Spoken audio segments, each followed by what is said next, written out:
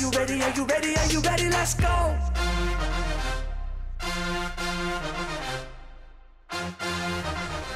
Welcome to Unpacking the Home Advantage. My podcast is to help you understand the mortgage loan side through my experience and knowledge. My name is Paige Ashby. Being self-employed and trying to buy a home is not as difficult as you think. Need more details? Well, stick around to find out. Let's get unpacking. Now, are you self-employed and want to know your options to qualify for a home loan? You don't have to adjust to the lenders. They are adjusting to your career choice. Let me explain. I'm excited to dive into this topic today. Most people think only business owners are self-employed, but that's not the case at all. So let's clarify who is considered to be quote-unquote self-employed. Number one, you are self-employed if you do not work for an employer and do not get a W-2 form. Number two, if you are a 1099 contractor, means a company contracts you to do a job with a start and an end date. Now, these dates can be extended from temporary to permanent work. So if they extend your work, that means they like you and they need more help, then they can extend the dates, but you're still working for the company as a 1099 contractor. Number three, the obvious, you are the owner of the business. There are a couple of options to show proof of the business that is required by the lender. As a business owner, your business can be registered with the Secretary of State, so your loan officer should be able to pull that license from that website. Or you can get a CPA letter stating your business type and years in the business. Most lenders will require at least a 2-year history of self-employed to qualify for a loan. Now let's get into the documents needed to qualify for a loan. The first category I want to go over is a true business owner, a C Corp. We, the loan officer, would need a 2-year current history of personal returns, which is the 1040 form, and business returns, which is the 1120S form. Now, a lot of the business owners pay themselves, so they W-2 themselves. So this form is called a K-1. This will be included in the tax documents that they send to you. It's not going to be in the tax documents, but it's going to be an additional form that comes with the tax documents. Now, the lender also requires a P&L and a balance sheet for the most current year. So it's obvious we don't do our taxes right away. So for the year that they're in, 2023, they will need a P&L and a balance sheet. And then the previous year, which is 2022, they will need a full P&L and a balance sheet, since most self-employed business owners don't do their taxes right away because there's a lot of documents they have to collect and everything, document it for their CPA. Now, the purpose of a P&L is only to show if your business is stable. We will not use the income on the P&L because it's an estimate for the current year and can be done by the owner. So the business owner can do this themselves. It does not have to be an audit one from your CPA, as those can cost thousands of dollars. The income used to qualify will be the average of the 2 years if the most recent year has an increase from the previous year. So for example, you have 2-year tax returns, 2021 and 2020. So the 2021 has a higher amount than the 2020, then we will average the 2 years. Now, if the income for the most recent year is lower than the previous year, then we will use the amount of the lower year. So that means if your most recent year is lower, we only use that one and we average that one.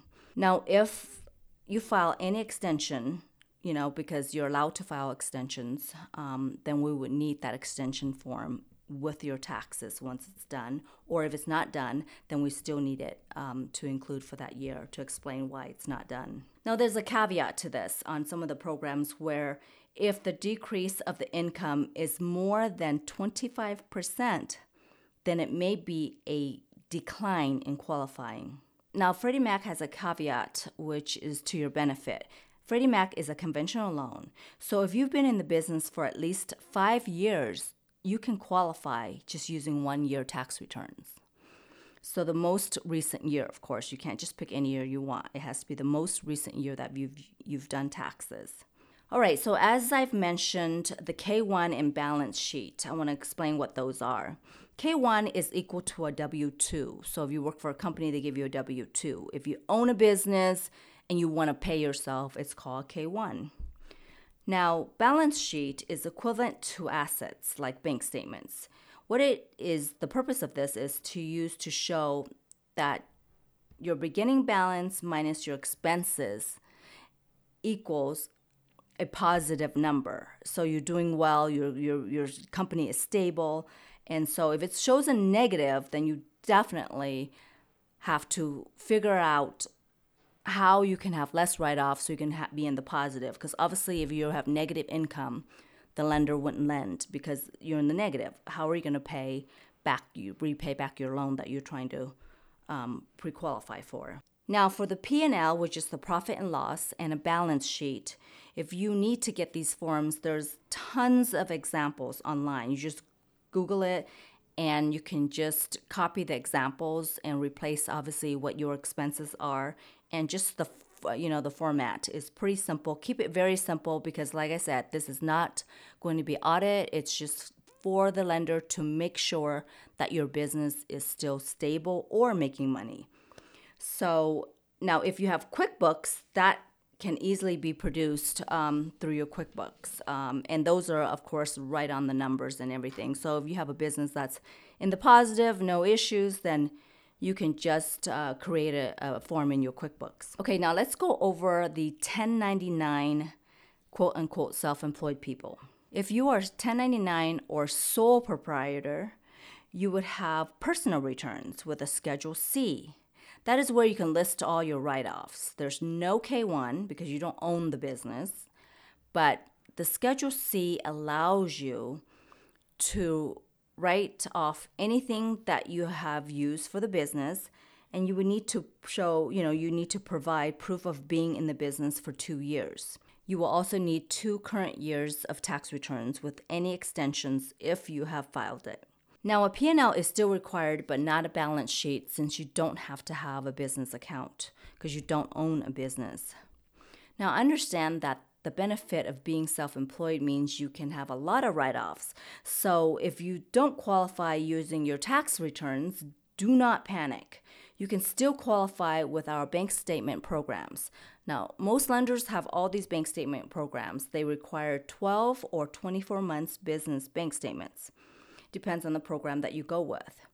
What I do is we take your total deposits and divide that by 12 if it's 12-month bank statements, or we divide that by 24 if it's a 24-month bank statement program. So we use 50% of that income, or if you have a CPA letter that can state your expense factor is less than 50%, then we'll be able to use the higher income. Your loan officer will figure that out for you. So no tax returns needed if you're doing a bank statement program, but we will still need to verify your business license. So we can go on the Secretary of State, or we can get a letter from your CPA. So if you are self-employed and you don't qualify with tax returns, bank statement programs are the solution. It's easy. We just do full statements. We just look at the deposits, and we don't source the deposits. So, obviously with business bank statements, you get deposits daily, and it's from 20 grand, 8 grand, 2,000. We don't source it. So that means we don't need to know where it's coming from, as long as we just use the deposits and use the factor and divide it. So it's pretty simple. If you have enjoyed this information, make sure you give me a follow. And if you have anyone that may benefit from this, please share. More episodes to come. And as an active mortgage broker and a mentor, if you have any questions, you can reach out to me through LinkedIn, Paige Ashby Lending. And all of my other contacts will be listed in all my episodes. Thanks for being part of Unpacking the Home Advantage.